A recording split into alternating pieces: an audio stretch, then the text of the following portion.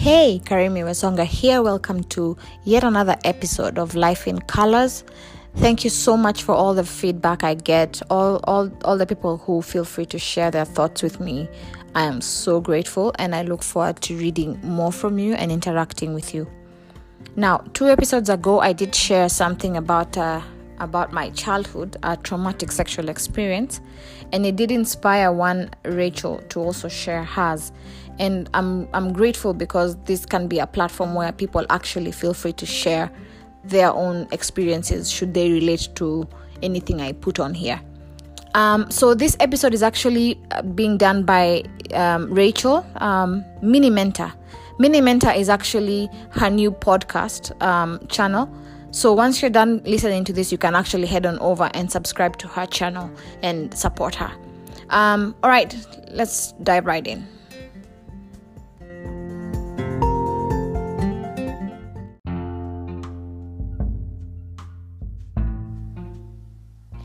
Philippians chapter 3, verse 13 and 14. Brothers, I do not consider myself yet to have taken hold of it. But one thing I do, forgetting what is behind and straining towards what is ahead. I press on towards the goal to win the prize for which God has called me heavenwards in Christ Jesus.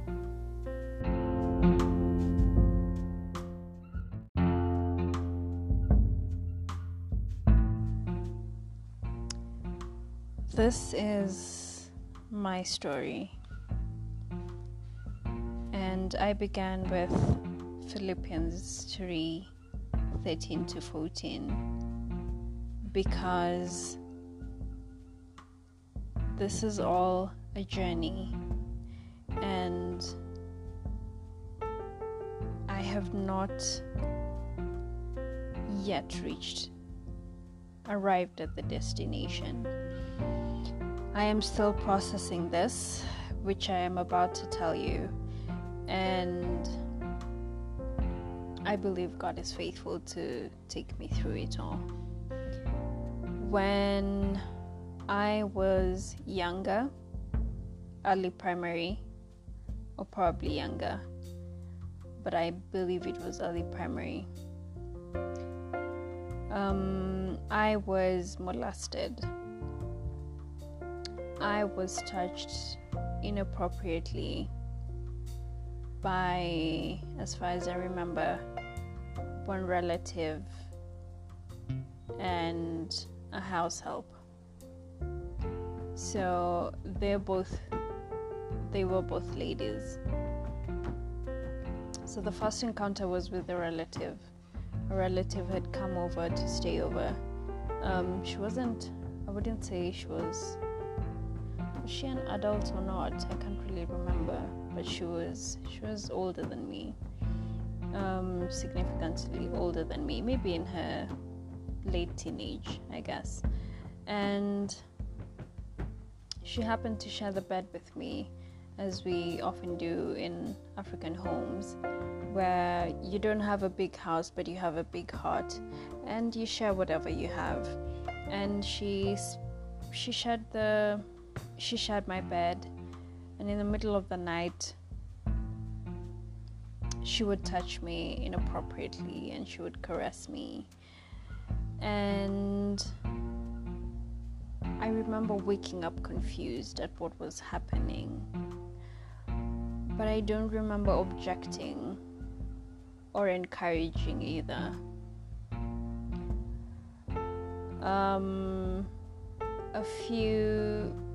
Sometime later, I do not know the period of time difference, but sometime later, then there was this house help who did the same. And at this point, I think I did encourage it. At this time, I think I probably did enjoy it at this time.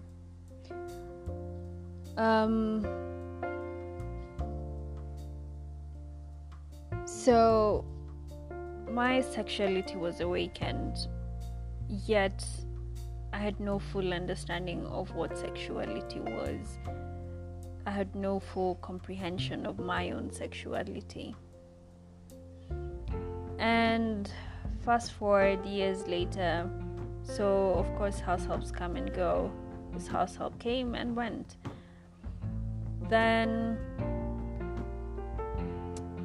years later in high school, probably Form 3, I guess,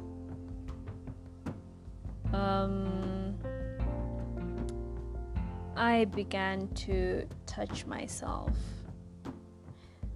because I enjoyed it, but then at the same time I loathed myself for it, because in my mind, this is not supposed to happen, this is not okay. But then I still don't understand why it's not okay, or why I am doing it, or why I am liking it. And at this point, I had no memory of what had happened before. It was somehow just tucked and locked up in some safe in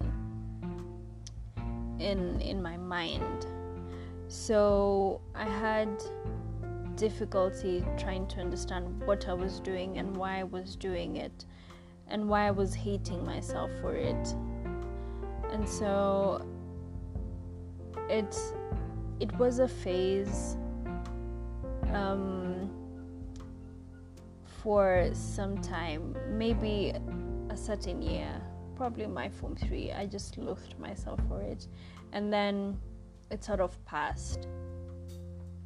And I got through high school, and then I went to university. And in my last years of university is when I do not know what triggered this, but then I started to remember.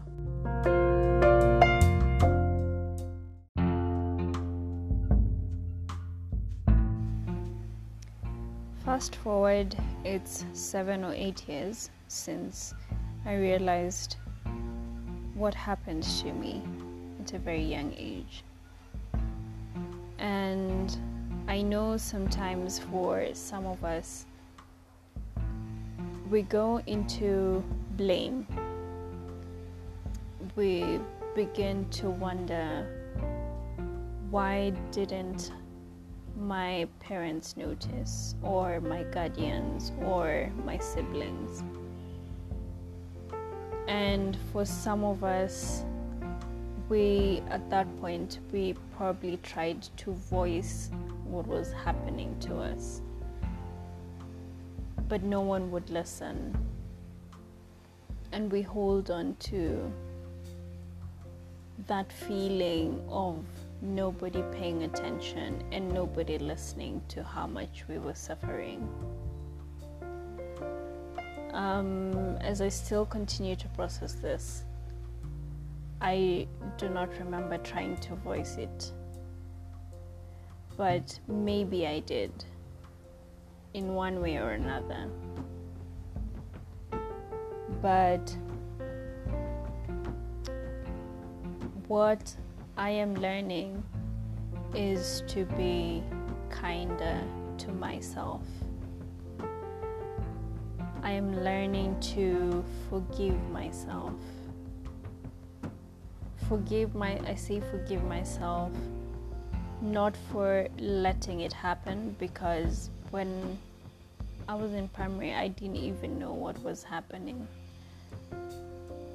But to forgive myself for how much I loathed myself in high school, and how much I could not stand my own self. To forgive myself for that. And I am learning how to be kinder to myself. The reason I need to be kinder to myself is because I cannot know what I don't know. And in other areas of life where I don't know what I don't know, I am learning to love myself through it. Love myself through the times where I will only realize some things in hindsight. And I am learning to love myself just the way I am. And out of that experience of loathing myself, I am now learning that light comes in through the broken places. And there is a certain art in, I think it's in Chinese culture, where they put broken pieces together using molten gold. And this makes the broken vessel even more beautiful. And I am also learning that Jesus loves me despite my past and despite my history and despite who I have been. And if I sincerely ask for forgiveness, He does forgive. And the biggest challenge is forgiving myself and allowing myself to move on. I have not yet had therapy for this, and there's so much more to that story and the emotions it brings up and the feelings it brings up that I need to deal with, and I am working on it. And I know that God has the best in store for me. And sometimes I hold myself back with the thoughts that I have of myself, the thoughts that I think of myself. And I am also learning to think of myself as Christ thinks of me.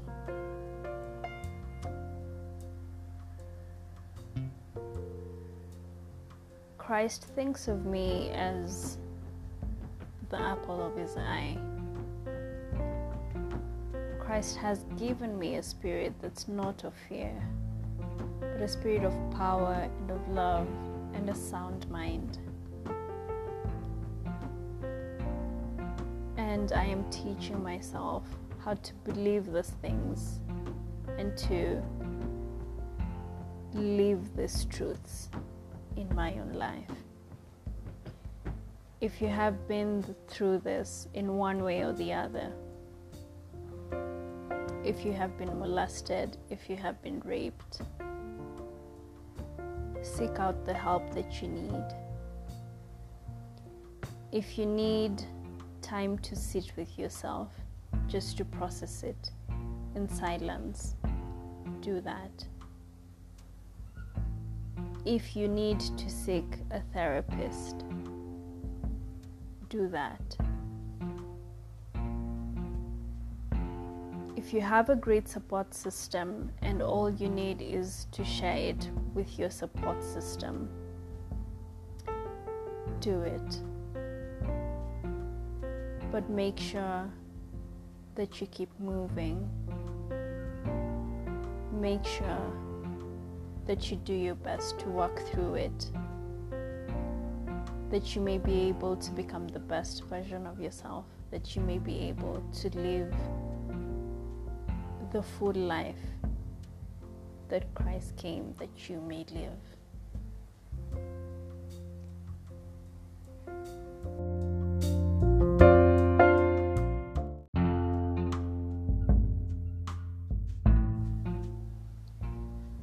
When Karemi Wasonga asked me to share my story,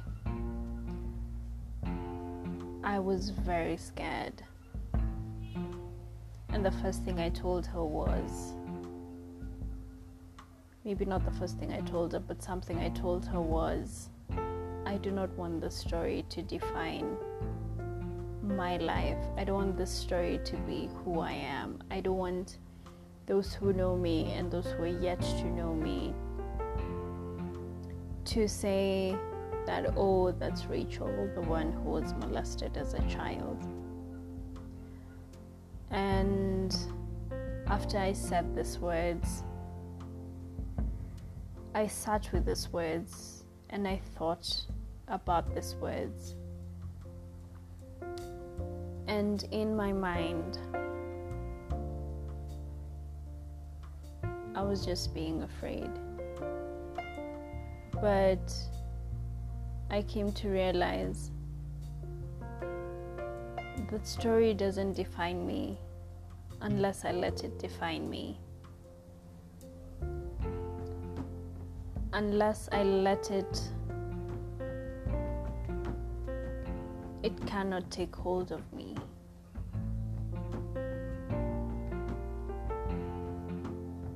And so I hope this story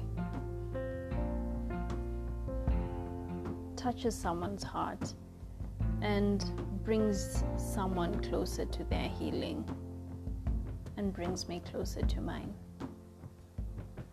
God bless you.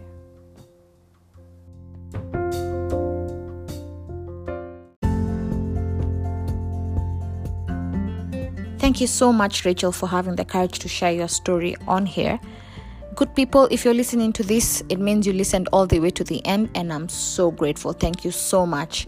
Follow me at Karemi Wesonga on Instagram for daily interaction. Till next week, God bless you.